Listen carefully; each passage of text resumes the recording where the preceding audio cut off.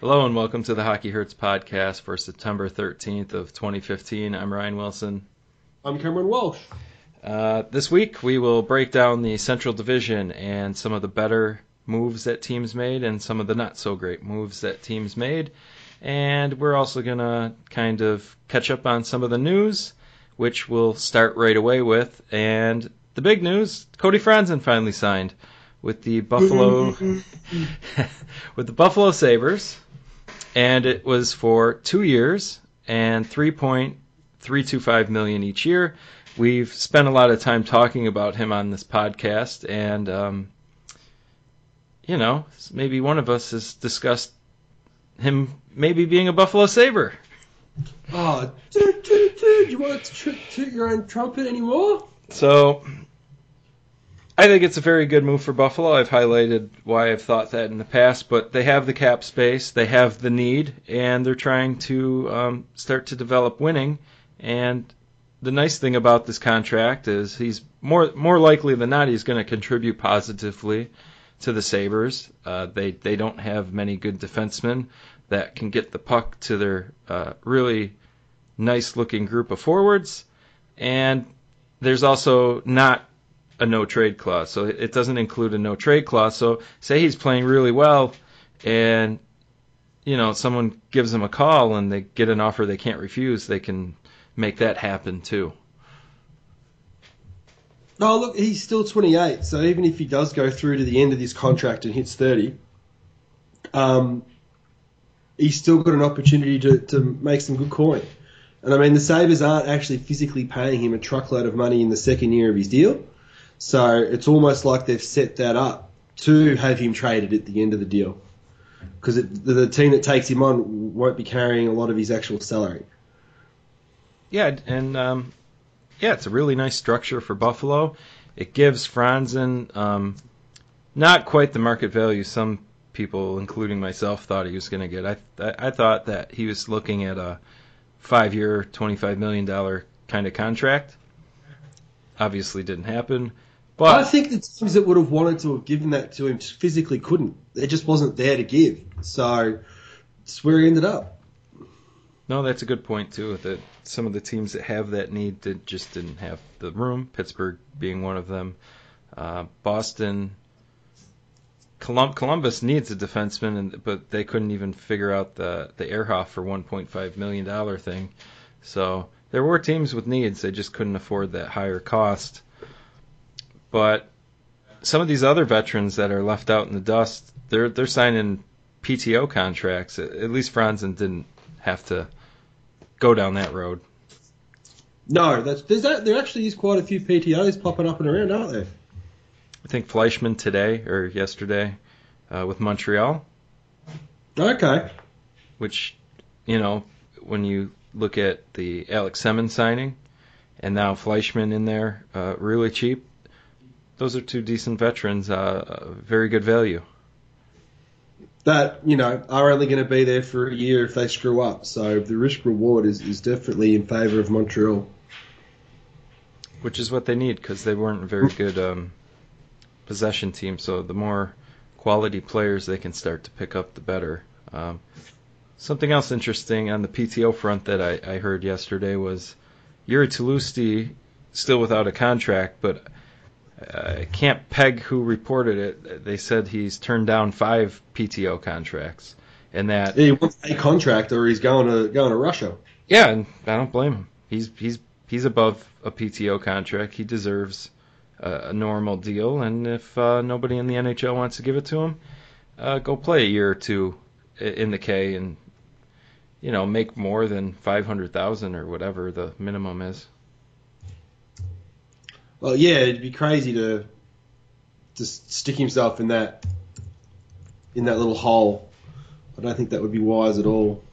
He's only 27. He's an effective depth forward. I don't. It's kind of weird how some of these players have slipped through. Sean Bergenheim being another one. That'll probably have to take a PTO, which is it's just strange to me. You see some of these other players that sign that you're just like, geez. and then players that have been, at least on the analytical front, effective, still out there. So probably gives the feeling for me that they've not everyone's jumped across onto the analytics side of things, which is the thing that always sort of baffles me in that sense. You'd think that every team will be doing whatever they can to get whatever edge, and if you're one of the 10 teams that aren't using analytics, it seems as though at the moment you guys are behind the 8 ball of everyone else. Trying to think if there are any other names that are out there for. No, nothing I can think of that sort of stick out and make you go, well, you know. I think Franzen was the biggest name left. He was, in regards to people floating around, so looking for a contract. Good on Buffalo, good for Franzen. I think it'll be interesting to see. Be really interesting to see what the Sabres do record-wise now, because they were a top 4 defenseman short from really even flirting with the idea of playoffs. So at least now they're legitimately on the outer edge, in my opinion, looking to compete. I like their forward group. I think there's a lot of guys that will be slotted in appropriate roles this year, given that O'Reilly, Kane have come on board. That kind of, as we like to say, that trickle-down effect. Yeah. Reinhart and Eichel, who I believe the Sabres rookie tournament team, they won 6-2 over the Devils last night, and Eichel had an assist 25 seconds into the game, so that was good. And Reinhart split the D and scored a goal. So, you know, they've got some interesting players. I'm going to be very interested to see how Buffalo go about resurrecting them being terrible, and looking at it comparatively to how the Oilers have struggled to do so in regards to what Murray does working out, constructing the team, where he thinks they need to improve next. They've improved in the back end with Franzen, but they do need to make sure that the timing of the defensive development of that team, whether it's via free agency trade or draft picks, times out to when the key forwards of that team are at their peak. And that's so hard to get right. Well, they've got some younger guys that I think are a little bit underrated by the general hockey fandom. Rasmus Ristolainen's going to be a pretty good player. He's not going to obviously hit a ceiling next year, but he's a very good player. Mark Pysych's going to come up from Rochester.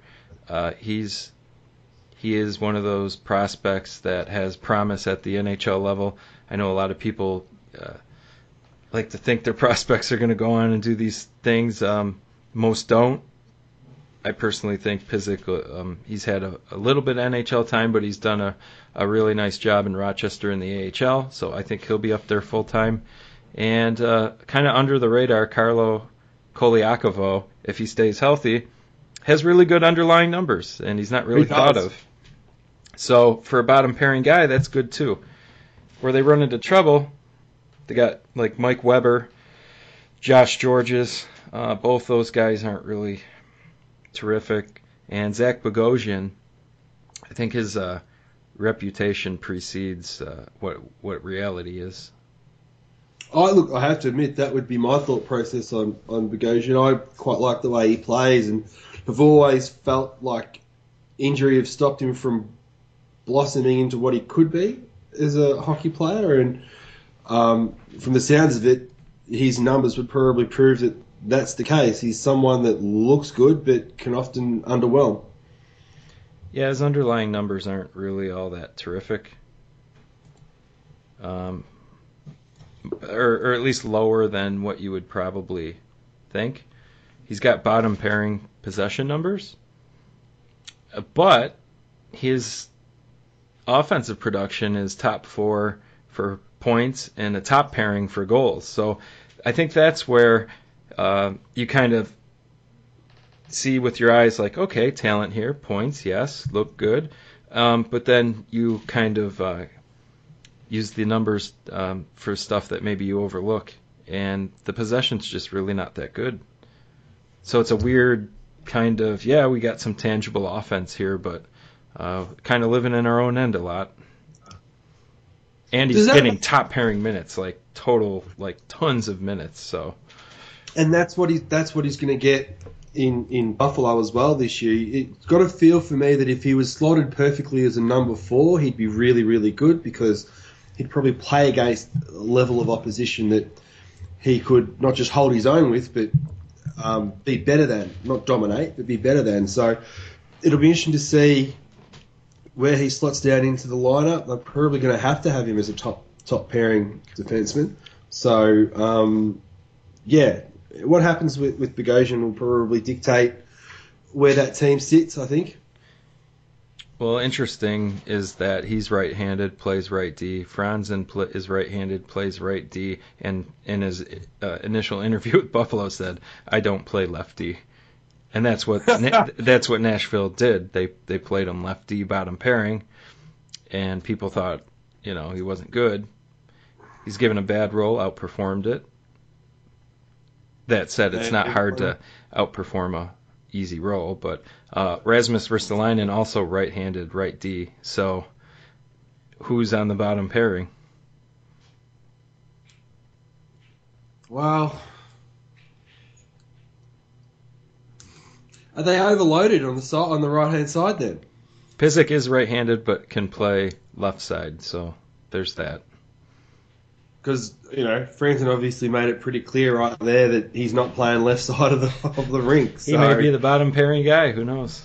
Exactly. So it's the fun part of this part of the year.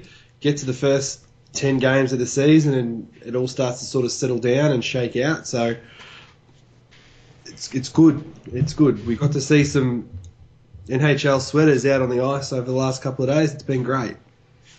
Yeah, rookie tournaments are starting. Every year that these happen, people get excited over certain players, how they look, and it's just a really difficult time to evaluate players because they're playing. If we're being honest, you follow a few teams, you know their prospects, but you don't know all the prospects for all the teams, so you can't really gauge how great a performance is without really knowing the opposition and what level they are. Mm-hmm. And I like to temper expectations. I think training camp's a better gauge of where a prospect is when they're competing against known commodities in the NHL rather than these tournaments. But with that said, it's really nice to see hockey after not having it for a long time here in September. And there's, of course, prospects that may not ever make the NHL that are really talented in this setting and fun to watch as well. I'm just glad that it's back. Let me put it that way. Yeah. I was watching a little of the Pittsburgh one, and the thing that I took from that, aside from the Penguin-specific stuff that I wrote about, was the 3-on-3 overtime is awesome. Yeah. Yep.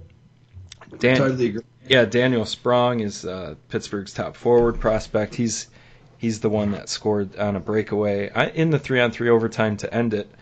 But what isn't on the highlights is he had his own entry about 30 seconds before that, crossing the offensive blue line, where he just pulled up, was kind of looking for help like he should, but he totally shanked whatever attempt he was making, turned it over. Montreal turned it right up the ice 2-on-1, hit the post. Pittsburgh D got it off the post and chipped it up. The next guy chipped it up to Sprong for the breakaway, and everything like that in a matter of 30 seconds. It was really high octane, very fast. You can really see the potential for these superstar elite NHL guys just going after it, and that's really great. But it's one of those things where you kind of got a feel for the Montreal guys. They beat the goalie, they just didn't beat the post, and they lose. And that's the thing with 3-on-3. Hopefully teams will go out and attack rather than not lose. Hopefully they'll play for that extra point. So we'll see what happens. It'll come down to attitudes. I know that you get there and go, there's only 6 skaters out there on the ice. You can't really coach it, but you can have a philosophy that says do not lose as opposed to go out and win. Mm-hmm.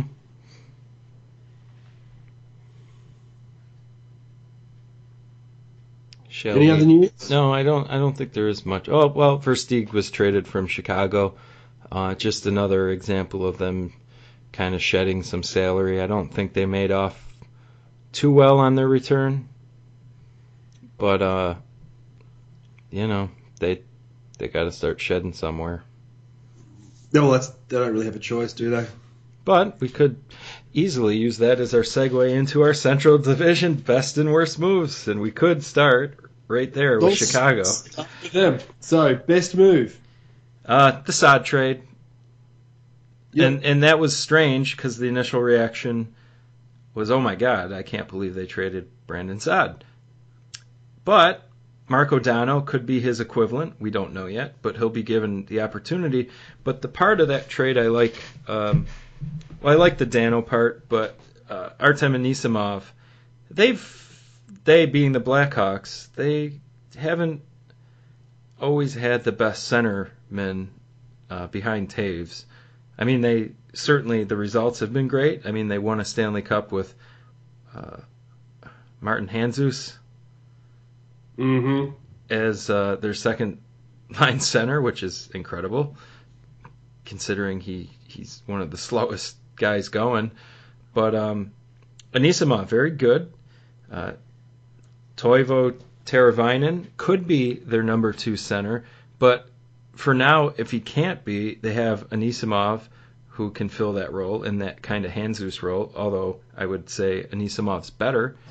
Yeah. And Teravainen, if he takes over 2C, Anisimov, perfectly slotted third-line center, and that's a first time in a while they've had that kind of look. And you get there with it, and they've still got most of the key components of that team. You've got, Kane and Taves, Seabrook, Keith, Jarmison. It all looks pretty good. For me, I think Trevor Van Riemsdyk is going to have a good year. So those predicting the demise of the Blackhawks might want to be careful in that context. They've got issues cap-wise, but they've still got a pretty good roster sitting there as it is. And if they can create cap space, depending on who they do or don't move at the deadline, they're as good as any team to have a crack. It's not a demise, but they're no longer, in at least what I'm looking at, I don't consider them like one of the super runaways like they have been. They're not heads and shoulders ahead of everyone else. I think that's the reality. They're just ahead. Because one of their negative moves, well, we'll save that one for Dallas. Spoiler. But you can't guess what it is. I'll use another negative move for Chicago, though, and that was acquiring Trevor Daley, who I think is an overrated defenseman for Dallas.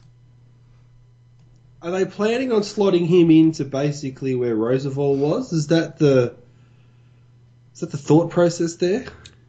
No, I think it's going to be slotting him in Oduya. Okay. Right, all right. So I wouldn't have thought. Here's the problem with Trevor Daley. His possession is below bottom pairing level. So technically they're going to have to either shelter him with a great partner or sheltered minutes. Good news. Teammates should help him in that department. Chicago's a good team. Yeah. To be fair to Mr. Daley, top pairing offensive numbers for goals, assists, points. So that should stay where it is, given the teammates that he has now. True. That's a very good point. And at times it probably seems like I'm undervaluing the offensive side of it, but I just think the underlying possession stuff is more repeatable at times. Like points, especially from a defenseman. What's a great year for a defenseman for points? 40? Yeah, 40, 50 is awesome and 60 is ridiculous. So every other game you get a point, but every game, the possession thing's real. You're contributing every game to that. That's more of a steady presence. And he's really bad on that front, but he's really great on the other front. So it's the two extremes. It'll be interesting to see what happens with Chicago. I mean, if Crawford gets injured and Darling comes in and actually plays well, there'll be rumours around that they'll want to trade Crawford to get some cap space back. So we'll see what happens in amongst all of that. Any others for Chicago? No, because we're obviously going to talk about the Stars. So don't jump the gun. Colorado, alphabetical. Oh, we're going to go alphabetical, are we? I don't know. I was just giving you a hard time. We can. No. We'll go to the Lanch. A few okay moves. I think they did okay. They're not great, but I don't know what to think about the Boschman signing. I'm not sure where I stand. Just age and length. How long's the length on it? Well, he's 3 years, so this year, next year, and the year after.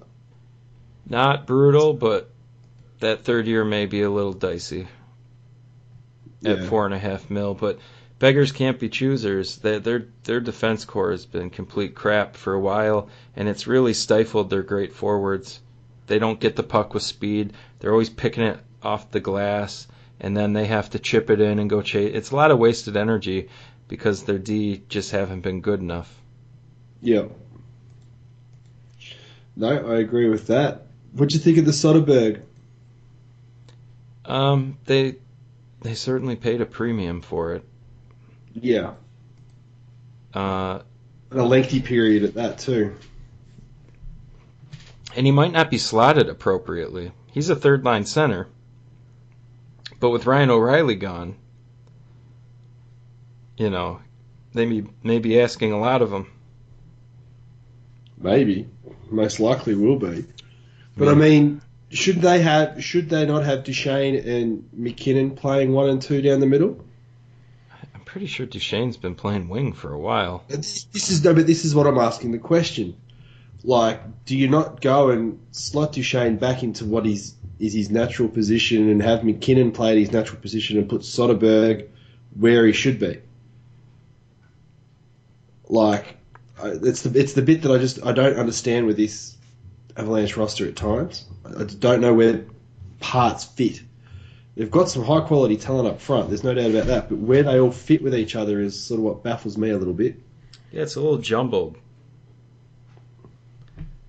Yeah, because if McKinnon's their number one center, at least what I think. Yeah. Do you put Duchesne on his left wing and Iginla on his right wing? Where does Landeskog fit in as a left winger? Can Alex Tanguay still play? You're asking a lot of Blake Como at $2.4 million to even kind of pretend to do what he did with Malkin. You know what I mean? Like, Blake Como had a really good year last year, but I think it was situational. Probably, and we'll know that pretty early on, I think. Not a bad player, but if you're thinking top six, you might not get what you're expecting. He's a bottom six forward that has the ability to fill in a top six role, and you don't want to have Evgeny Malkin, because everybody has the ability to fill in the top six role with Evgeny Malkin. Yeah, I suppose so. But you know what I mean. Like, you get there with guys like Como, and good for him, he got paid, but the Avalanche shouldn't have paid that much for him because he's not a top six forward. So I guess it's tough. I don't think any of these are like super positive or negative. They're just kind of moves. Yep. They're sort of lateral. I don't know whether they really know what direction they want to take the franchise. I don't think they know. Well, they're definitely one of the teams that certainly isn't paid. They don't like the number stuff. No. So the question is then, what do they think you actually require on the ice to win? It's probably how I'm starting to look at hockey teams now is what do these teams think are required to actually win playoff games? And I don't see a direction with Colorado with that. You know, Boston was all about destroying teams. LA was about being physical and wearing teams down and having the puck. Chicago was just have the puck. So I just don't know what Colorado's intending to do to win it. Well, if McKinnon gets 130 points, Duchesne gets 100, Varlamov wins the Vezina, I guess, I don't know. Outside of that happening, they're in the wrong division/conference. Yeah, I agree. Although I will say, moving Ryan O'Reilly stings because he's really underrated. But they did get Zadorov from Buffalo, Nikita Zadorov, who's had some, I don't know, unprofessional moments, I guess. Like he's been late to things, and like there's been whispers of attitude and whatnot, and it's tough to, tough to know how much to value it when you're on the outside. Yeah. But he's certainly a talented individual, and they certainly need that on their back end, so that could turn out to be a positive move for them. Right. They've still got plenty of cap space. If they do have a great start, they've got options to do stuff later on. Tyson Barrie's really good. Underrated player. 2.6 mil. Be an RFA next year. He'll probably get a nice raise. Well, will he get it from them? He's an RFA, so yeah.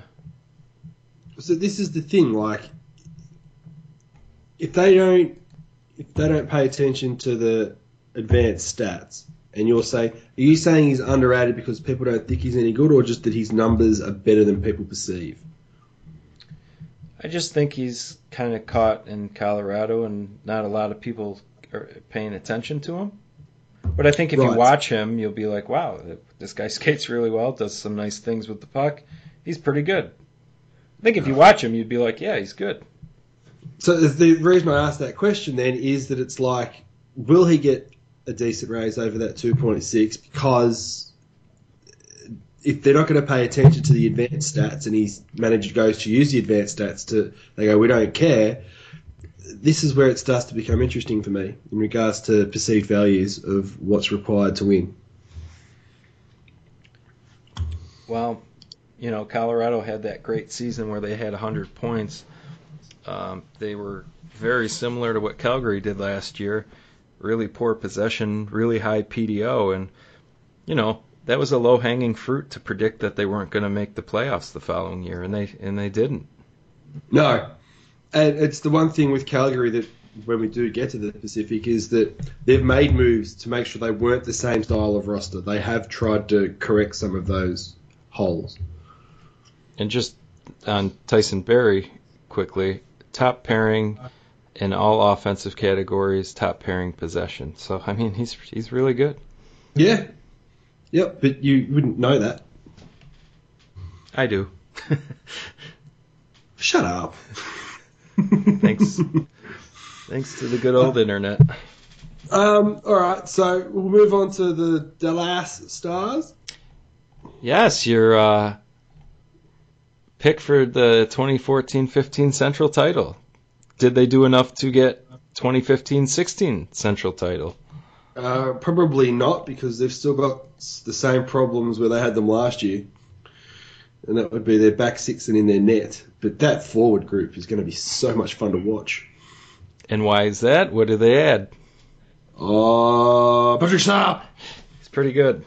Pretty good trade for them. 5.9 mil for 2 years that's not a problem for Dallas, and kind of exactly what they needed, at least up front.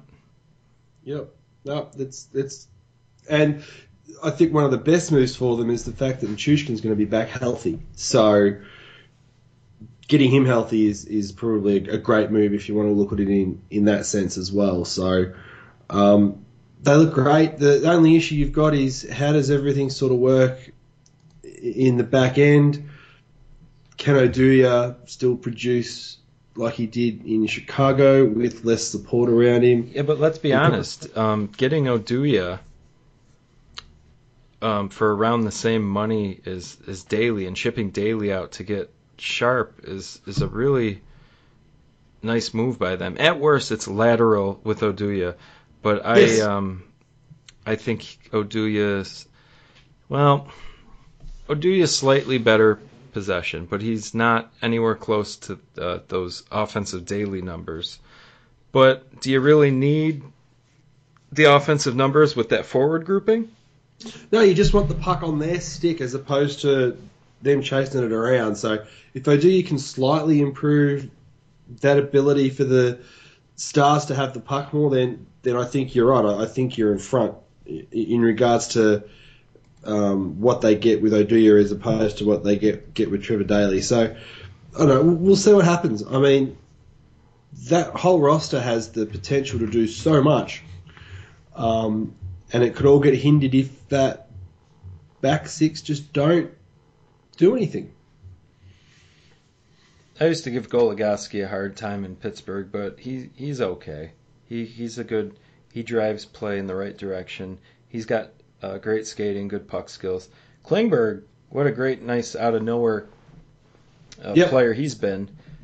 Jason Demers, I think where'd he come from? San Jose. San Jose. Right? Am I right on that? Who'd they get rid of? Yeah, funny. I can't remember.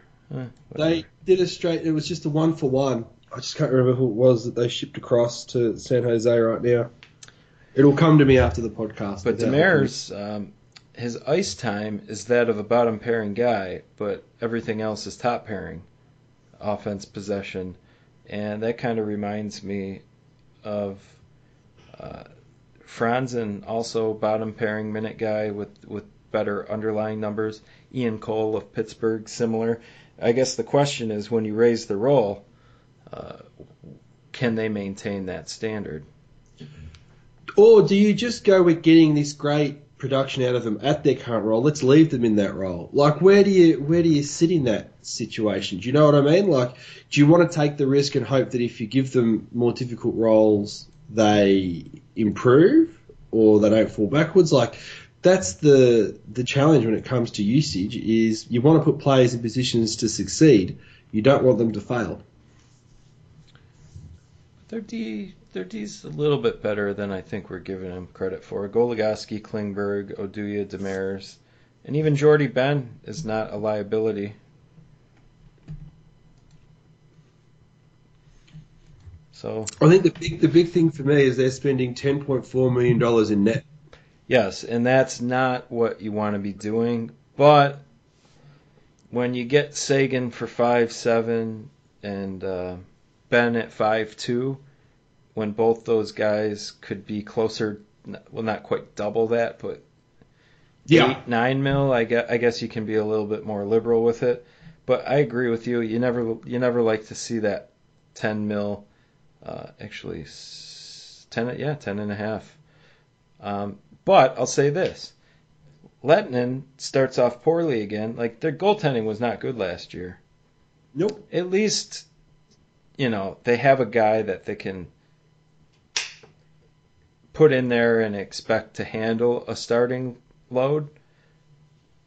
It would not surprise me if they platooned the two of them this year and then just went with whoever was hot in the playoffs. Would not surprise me at all. And I don't know whether that's a great idea if you look at how that works for St. Louis. No, you're right. But nice thing for Dallas going into this year, I think they've gotten better, and I think some of the teams that were ahead of them have gotten worse. They weren't far off. Like, they had a good, strong finish to the year, so I think not making the playoffs this season coming would be a disappointment for the management and for the players. I would expect them to get there. Yeah, barring another Sagan injury or something like that. Yeah, I agree. They should be a playoff team. Yeah. But that statement you made just then is for every bloody team, isn't it? Like, that's how tight it is now to try and get into the playoffs, particularly in the West. You lose a key guy for 2 months, and And your they did season's... last year. They lost Sagan. Oh, and they lost Nichushkin. I am expecting great things out of that kid this year. Yeah, I don't disagree with that at all. Yeah, Dallas finished 7 points out of the wild card, but they were still 41 and 31. So it's like Just shows you how tough it 41, is. 31, and 10. But yeah, I mean that's not a bad record, but it wasn't really even in the. They weren't sniffing a playoff spot. No. But then that'll be the thing. Like, how will they go when they start playing games that matter? Because they were never going to bridge that gap, and they played some of their best hockey when there was no pressure. So we'll see. Yeah, we will. The next team up, Minnesota, they kind of look identical. I don't think they literally did anything. They bought out Matt Cook, which I think, that's fine. He's not very good anymore, and he's probably not worth the headache. Yeah, tick on both of those. I mean, he was at one point a very good third line player who, created headaches through his dirty play. But the third line level play was that of a upper third line guy, and you're like, well, we'll deal with it and hope he doesn't do things. But when you start to not be an effective player and you still have to deal with the other stuff, it's just like, all right, we're not doing this. Yeah. So, yeah, they obviously feel pretty comfortable with what they've got, and I think they're big. If you look at it from Minnesota's point of view, their big move was to get Devin Dubnyk signed and go, he's our number one, and we have him for a full year. We'll get the goaltending we should, and we should end up winning the division. Because their possession at the start of the year when they were getting terrible goaltending was outstanding. And then it kind of flipped. They got great goaltending, and the possession kind of dipped. Yep. It was weird. Not the goaltending part, that made sense. They had bad goaltending, got good goalie. I just don't know what happened to why the possession slipped. I don't know. Because they were a top 5 team beginning of the year. Could be the fact they were getting goaltending, they got slack, got sloppy. Good point. Could happen. False securities.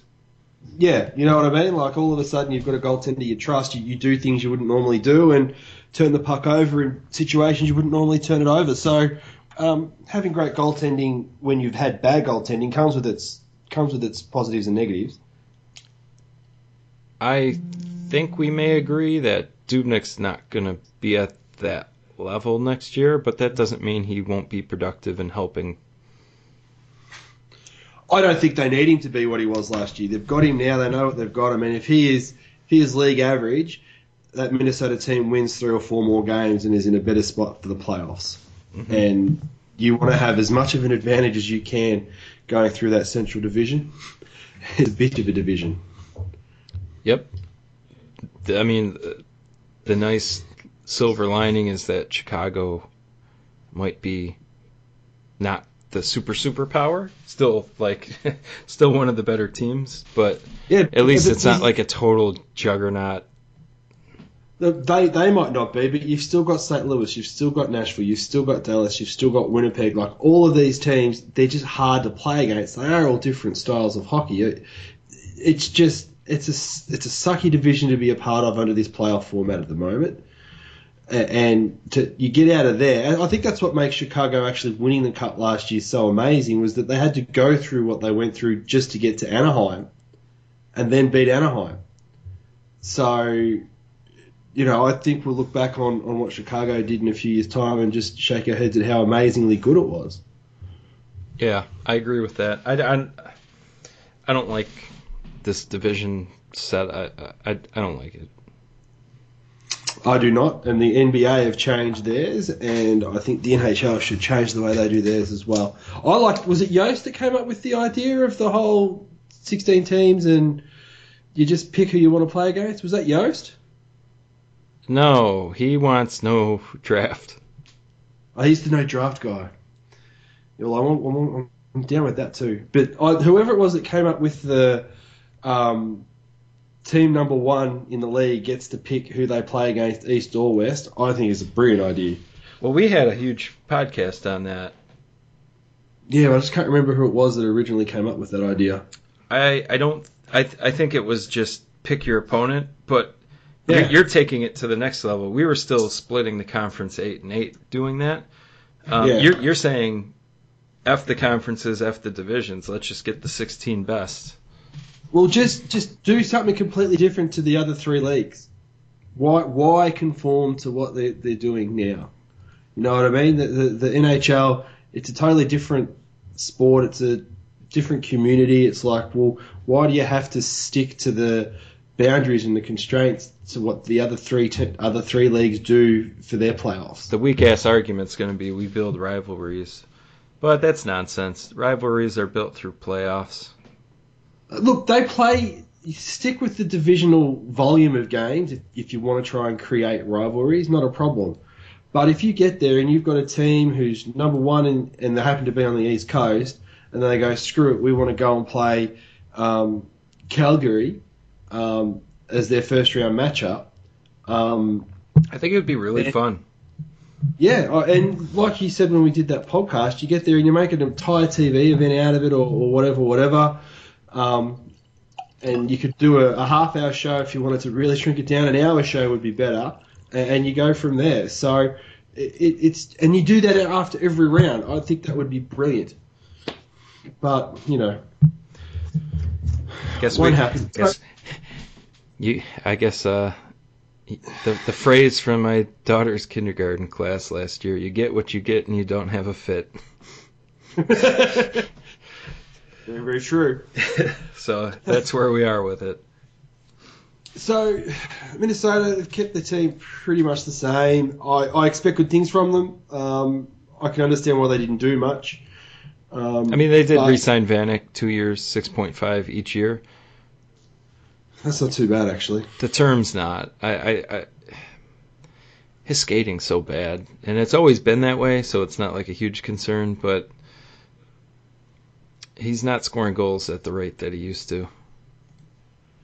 At least I don't think. Doesn't seem like he is. No, but I think it comes down to... I think the problem with Vanek at times is that his class is a disappearing act when it matters, and that's not conducive to people wanting to pay a lot of money for you. And $6.5 million for someone with that kind of reputation is not good. No. It also makes matters worse when you're tied to a gambling ring. Yeah, yeah. All right, so I'm going to hit X on the Minnesota tab, and we'll move on. To be fair to Vanek, all his offensive numbers are first line. His possession is really awful, which that actually surprises me because he's a crafty player, but he's a fourth line possession guy, first line offensive guy. So there's that. Just trying to be accurate. That just seems wrong.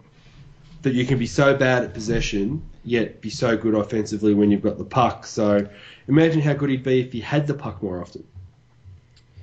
Yeah, but it can make sense. Guys that are smart and pick their spots and are able to capitalize on what they get, but then maybe not do a lot of those other things super well. Yeah, I know. That's the thing. There's how many ways can you skin a cat, really? I get exactly what you're saying there. But he's on a very good possession team. So if he's producing at top line levels, it's okay to have one or two guys that they're not good possession players. It's problematic when it's a whole litter of players that can't push the puck the other way. So you can have a specialist like offensive specialist like Vanek and do okay with it, if you get what I'm saying. Yeah, I get what you're saying. They don't have a choice now. They've got him for another two, so they better work out how to make him fit. Well, Nashville. I have a positive move. I think will be a positive move.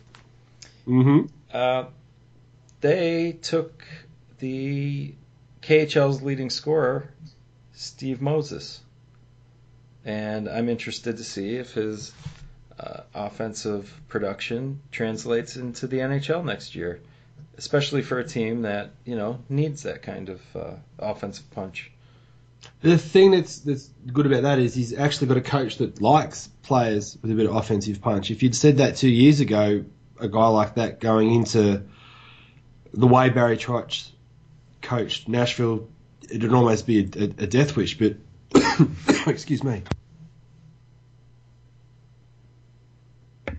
But you just don't know. It's going to be fun to see. And I really didn't know much about him at all, but he signed with Nashville, and then the World Hockey Championships were in the spring, and it was after he had made that sign. So I started watching him, and there's something to be had there, maybe. Oh, cool. Just quickly, with Ribeiro being signed again through until the end of next season, is there a fear that he might fall off a cliff and that might really screw him over? As far as? Well, he ended up being rather important for them as the year went along. Like, if his production drops off... I don't think it will. I think he's definitely got high-end offensive skill. He's got the legs left. Yeah.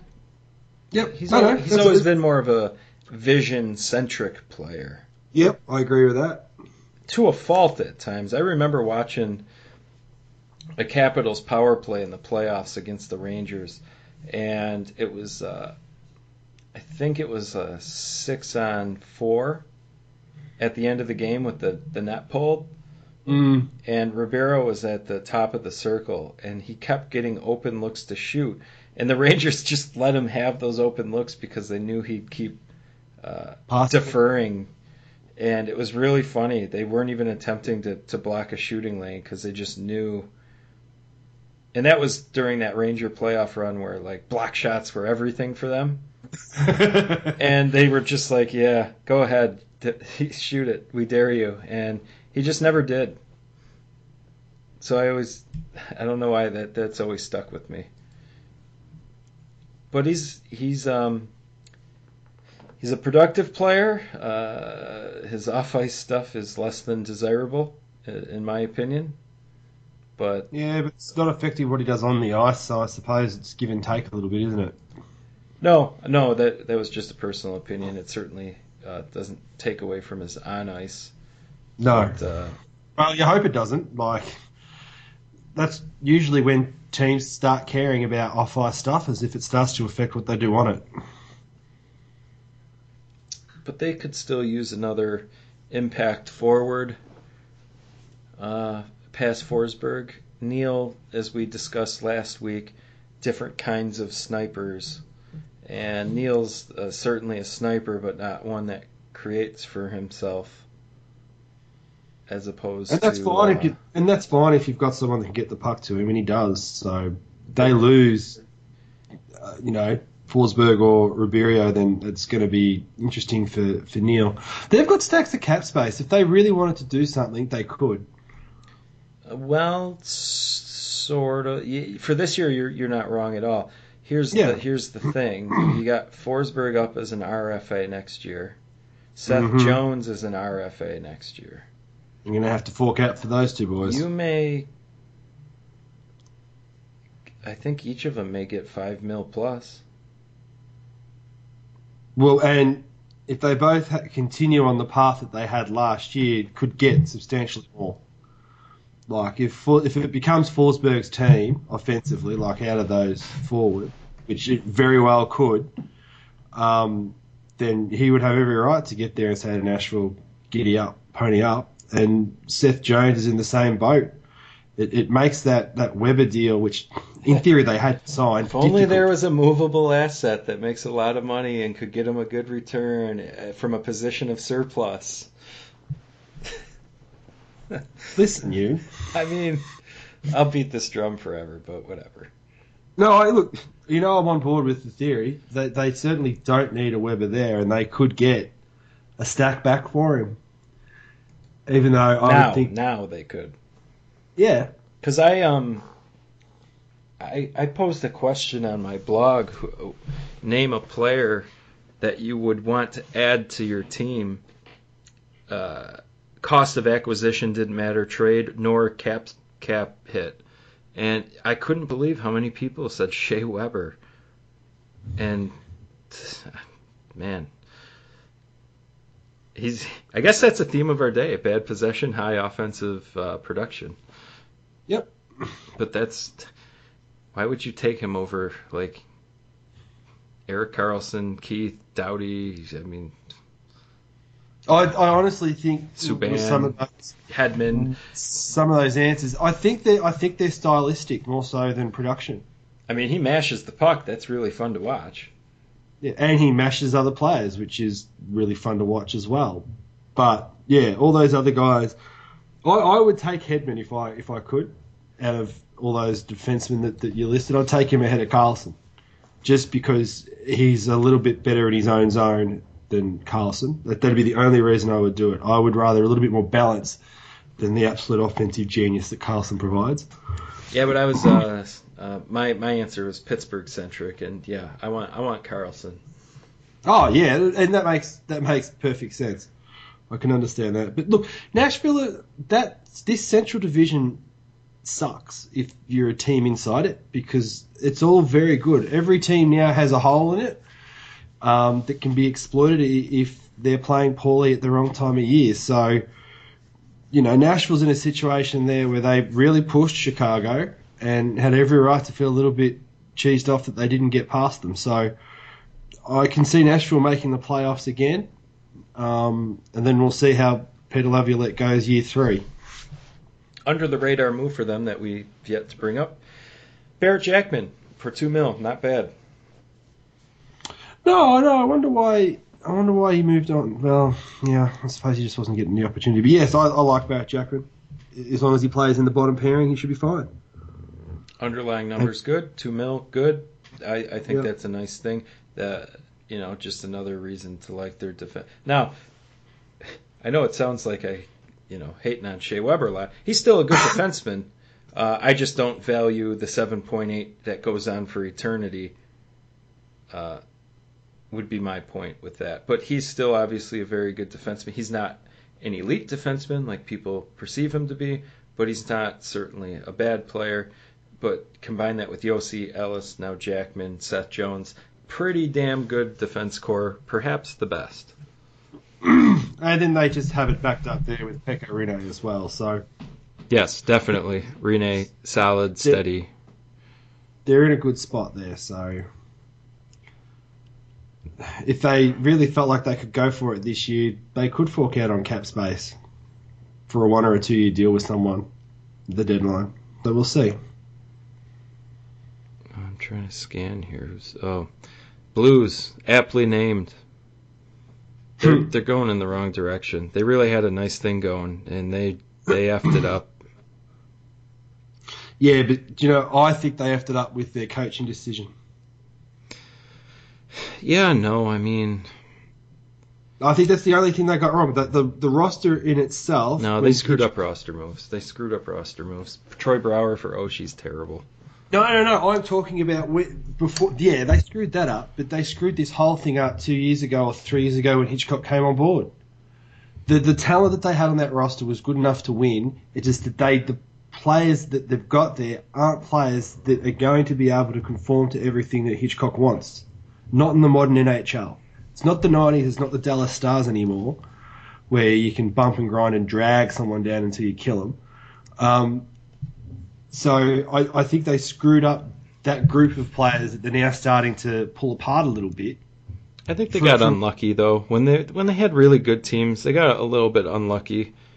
They got Chicago twice and LA once in the first round.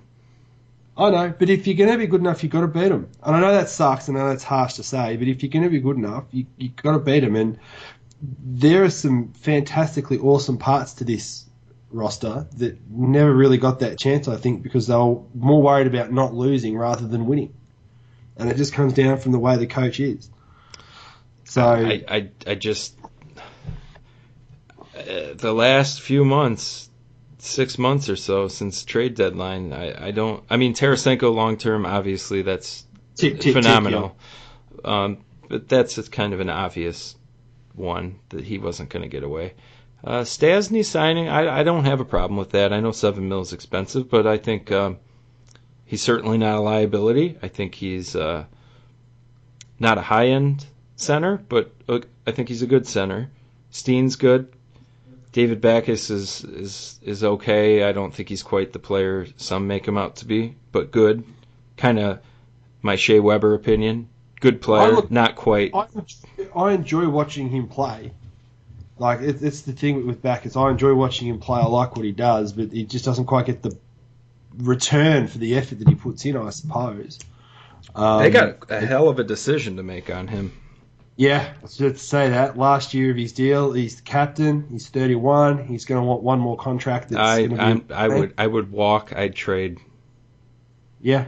No, I agree. You are going to pay for past performance like no other with this power forward 31. I mean, someone tweeted out today, gosh, I think it was a retweet from somebody I follow, that the power forward contracts from last year or the year before were Nathan Horton, David Clarkson, and was it Ryan Clough? Mm-hmm. Like, I'm not saying that Backes is quite going to go that route, but listen, you're not going to get, like, he's going to look for a raise over $4.5 million. I don't think you want to be that team. No, you don't. And if you're St. Louis, you've got to convince him that if he's not going to sign for what you want, you're going to trade him, and he's got a no-trade clause, so it'll be really interesting to see what happens. Would you rather, if you were St. Louis, would you rather be in a situation where you just go, screw it, we're better off just losing the 4.5 and having the cap space back with no assets returned, or trading to somewhere that just doesn't really help you and you don't get much back for him?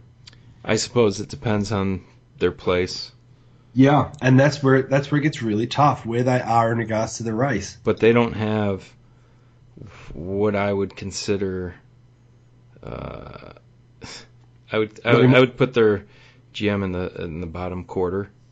I wouldn't have said that. The old Mr. Yost method of targeting GMs more so than players. I think you would target St. Louis.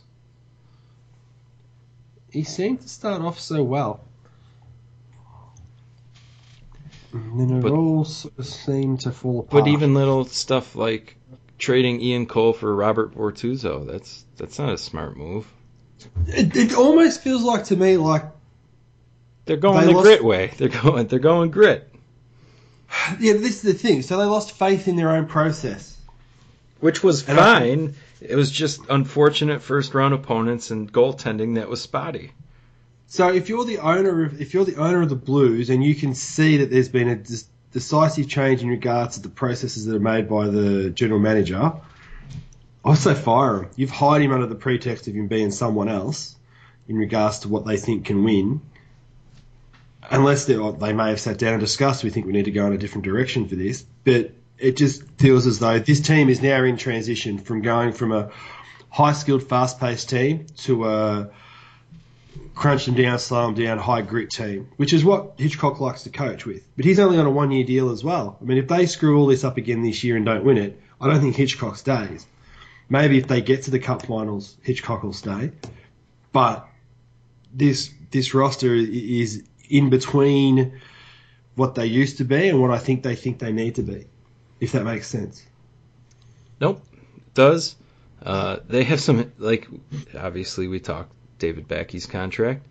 Berglund's going to be out for a few months. That's not going to help them. He had, I think, a shoulder injury. Troy Brouwer is a UFA. Steve Ott's a UFA, but that's good.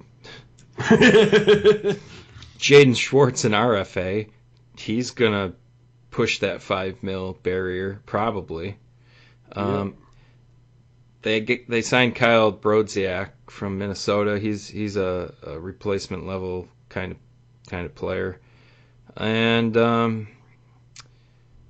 well, I guess we've kind of talked a little negative about the Blues, but they do have some okay things under the radar. They have some really good forwards. Robbie Fabry. Yep. Ivan Barbashev. And perhaps Ty Ratty. It's a little unsure if he's going to be a tweener, where he lights the AHL up and can't translate it forward, but I think this will be a very interesting training camp for Mr. Ty Ratty if he can make the roster. Was he a part of the Halak trade? No, he dates back. He wasn't technically part of the Chris Stewart trade. Chris Stewart, Eric Johnson trade. He was drafted by one of the picks, I believe. Yes. No, that's where it was. The connection was. But he's a 30-goal AHL scorer. I've always thought, looking at his junior numbers and then AHL scoring, that I'm like, okay, when's the year? I think this kind of has to be, at least to get some NHL time. It's funny you say that, though. He's only 22. No, I know that. No, it's funny how we talk like that now about a guy that's 22, that it's like it's now or never. No, it's not now or never for him as a player. I think him as a Blue. Oh, yeah, that's probably, more right. I definitely agree with that. But I just don't think he's coming into an environment that will allow him to do that. Maybe not, but Ratty, Barbashev, and Fabry are three interesting forward prospects. And Fabry's listed as a center here, so is Barbashev. I don't know how accurate that is. I can't speak to. I'm not experts on them. I just know that I've read things in the past that, think highly of them. So maybe if Backes moves on and you got those two guys maybe filling in behind Stastny, you can make something happen there. Well, we'll see what happens. But I think they're the team that steps back in the division. I had them winning the division last year, and did they? Yeah, they did. Oh, look at that. Shut up. No, I can't even. I think I had them winning. I want to say I don't think I picked Chicago, but I think they're going to be the team that steps back. Yeah. And your team, Dallas, I think will step up. It's one of those things where, and here's the difference between St. Louis and Dallas. They're running a platoon system with their goaltenders as well, but they're only using 4.85 of their cap hit. Nope. You know what I mean? Valid, but like we said earlier, you get Ben and Sagan at around 10 mil. Yeah. It's not too bad. But Elliott has, he's such a strange goalies are strange, but yeah, I know. He's had some real lows, like even strength save percentages spotted throughout his career, but like he's had years where it's super high. But they always just seem to try and find another goalie. Like they went out and got Halak. They went out and got the Ryan Miller trade was so needless. That was a really bad trade for them. Ryan Miller didn't play great for them, but they didn't need it. No. Jake Allen, who knows? Be interesting. I could see someone like a James Reimer landing there after next year. I don't know what to think with this team. I really don't in regards to their decisions. I know that I like Tarasenko, and I'll watch their games, so I can see them do cool things. Oh, well, that goes without a doubt. Without a doubt. Is it last and least, or last but not least? Last but not least, because I don't mind Winnipeg. They haven't done a ton either. All right, so you've got three parts of a team. You've got the forwards, defensemen, and goalies.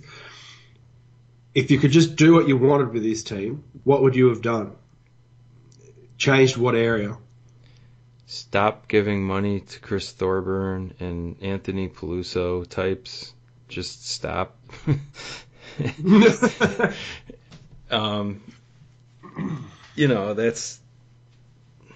That's not good depth. Although I'll say Alexander Burmistrov coming back, I would consider that in the plus column. I think he's a good possession dude. He's got real crafty, clever-looking hands. It hasn't translated to NHL offense as much as you would think, but he's still decent depth guy, especially at 1.5 million. They can put him in the bottom six and do okay with that. Great possession guy, first line possession guy, low end third line on the offense, which. If you see him handle the puck, it's just so strange that his offense would be that low, because he's not inept. You know what I mean? He's not some plugger that just chips and chases. Yeah. It doesn't translate, or hasn't translated yet. So we'll see. He's been at the KHL last few years, wanted to come back, and he's back. So that's really their only... If you want to count Drew Stafford, who was already acquired, he re-signed for 2 years, 4.3 mil. Still need to re-sign him though, so that's it's good that they committed to that. Drew Stafford's weird though. He had that one super awesome year, driven by pretty high save percentage in Buffalo. I think. Was it 40 goals? Did he get that high? I think he got... I can't remember. But his shooting percentage was through the roof, wasn't it? Let's see. No, not 40. 31 goals, but that's a good year. Shooting percentage, 17.3%. Yeah, okay. That's pretty high. His career average is 11.1, that being 17.3. Yeah, so we could consider that... percentage PDO driven, but he can score goals, although what did he have? 18 last year, 16 the year before. Yeah, I mean, ever since that 31 year, it's been really scratching to get to 20 again. Yeah. But you could do worse. 4.3 mil, sure. I think the important part there is the term, only 2 years.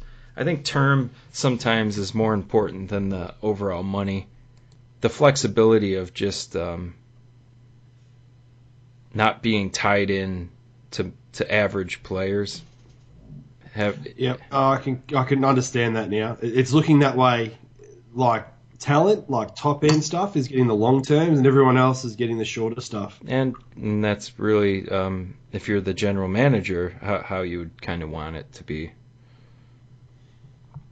Does this team basically just ride on Pavlik in regards to what they're going to get? If he's average, they'll probably make the playoffs. If he's below average, which has been his career up to date, they're screwed.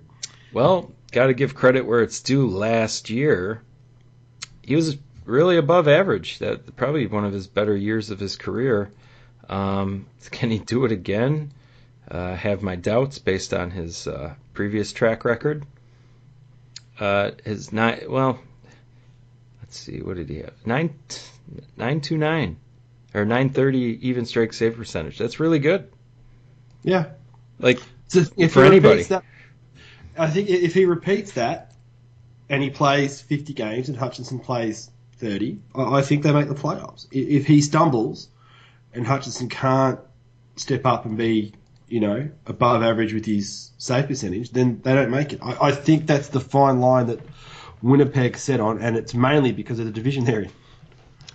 If you take Pavlik's 3-year average, it goes down to 917, which is below the league average. So last year was really good, and I guess I don't have the confidence that it'll happen again. But goalies are weird, and sometimes you can be wrong. But not a guy I'd want to lean my team's hopes on. No, that's probably the tough thing for them now is that is kind of where they're at the moment. I mean, who knows? He's an interesting case study for strangeness. Here's the nice thing about Winnipeg. They got some really good forwards coming up through the ranks. Younger guys. So, let's see.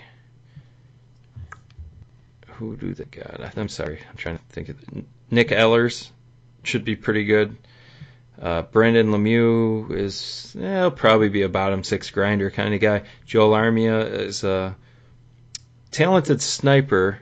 Remains to be seen if it can be at the NHL level. He came over with Lemieux in the Vander Kane trade. And Nick Pettin, a talented guy, will remain to be seen if he can translate that as well. But they got some, at least a few options that could pull through. Yeah, so it's all there for them to go. I just have to get it done. I mean, the key thing is what the hell do they do with Byfuglien? I think Byfuglien's really good. Would you stick him still in the back six or put him up front? No, he's a defenseman. He does way better things from defense. So he's not Brett Burns, who makes San Jose a bazillion times better when he's actually playing up front. And that's not suggesting he's bad in the back end. You just have to skate so much as a forward as opposed to D, as far as energy expenditure. I'm not saying defensemen don't skate well. Obviously they do. I think you can conserve more energy playing defense, at least in my personal experiences of doing both. You can, cerebrally pick your spots on when to go on defense. Where forward, you're really playing at a high tempo all the time. Yeah. And for somebody's body type of Byfuglien, I think defense suits that better. So just with Byfuglien, he's going to come up. He'll be 30, I think, or 31 when his contract comes up. He deserves a raise from 5.2. Yeah, that's a tough one. You wouldn't want to go to 35. Like if you sign him for $8 million, 35. That's 5 years by 8. Sorry, $5 million. Oh, my brain's just gone. You don't want to sign him past 35 is what I'm trying to say. Because of the things you just mentioned in regards to his body type, his lackadaisical approach to conditioning. You just get there and go, he deserves a raise, but how much would Winnipeg be willing to pay him to keep him? You just hear so much about him moving that you kind of think it's going to happen, and being the division it is, if they're out of it, you could certainly see a situation develop to where, trade that would make sense. No, I agree. It's like you look at like St. Louis and then Winnipeg, two teams that are probably going to be in a playoff fight, have two guys coming up on expiring contracts and they're not going to be sure what they want to do with them. Andrew Ladd's an interesting one for that conversation too. Oh yeah. So I don't think I'd want to be Cheval Dayoff coming into the trade deadline this year. Especially since, wasn't he famously known for not making any NHL for NHL player trades before the Kane one? Correct. He never did anything. So this is the thing. He's kind of going to be forced to make some courageous decisions. I mean, it could be very courageous to keep them and let them walk at the end of the year and get rewarded by having a great result through the playoffs. But if he chooses to do that, they don't make the playoffs and they do just walk for free. They're going to have a tough pill to swallow. They're going to have pitchforks. It looks like what Pittsburgh did with Martin. And Niskanen. Yeah, and you look at the Niskanen one's probably a really good example because he's good. He's underrated, man. He was always going to walk. He was never going to be able to fit salary wise into what Pittsburgh had on the table, but they couldn't trade him. They needed him for what they wanted on the ice. Winnipeg's not quite the bona fide perceived contender that Pittsburgh. Try and sell that to the fan base when you say we're trading off Buffalo and we're trading off. The fan base isn't the standard for making proper decisions. No, I know that, and if you give Cheveldayoff credit for anything, it's the fact that he hasn't started making any of those sorts of moves, any NHL sort of moves, until he thought they were ready for it. So he obviously thinks that they're close-ish. Yeah, we'll see. I mean, Central, God bless you if you pick the order of how those teams finish. It's a sucky division to be a part of if you're any of those teams. I apologise now for that, but it's so hard in there. Yeah, you could almost randomize it to an extent. Well, randomise it from 1 to 6 and just leave Colorado at 7. But who knows? I mean, like that PDO train they rode could arrive again. If Varlamov, you're exactly right. Varlamov stays healthy and Vezina's out again, then that Colorado team was only 9 points out of the last playoff spot. That's like 5 games. And Varlamov playing at Vezina level is 5 games, if you think about it. So, whilst, yes, I think they're a tyre fire, they do have components on that roster that can cover a lot of holes. And away you go. All right. So there's the Central. One left. Pacific. Haven't done too much research on it. Perhaps there's a lot of moves. I feel like the Ducks made some. Kings, certainly. Sharks. Do we need to discuss Vancouver? No, that's Pacific. No, that's what I mean. That's the one we've got left, isn't it? No, we're on the Central. We're done, aren't we? Yeah, we are. Yeah, we will discuss Vancouver. Yeah. They made an addition. They have a new center. I'm sure we'll talk about him. Oh, no. Oh, good God. That's actually going to be an interesting division, that one, because you've got teams that you expect to bounce back from having, off seasons, and then you've got teams that I certainly didn't expect to make the playoffs did, and you've got McDavid in there as well. It's going to be interesting. It'll be interesting to see how it all pans out. Yep. Oh, suppose that does it. That'll do us this time. All right. We will be back next week. News updates, different topics, anything that happens from now until then, and the Pacific Division best and worst moves. So until then, see ya.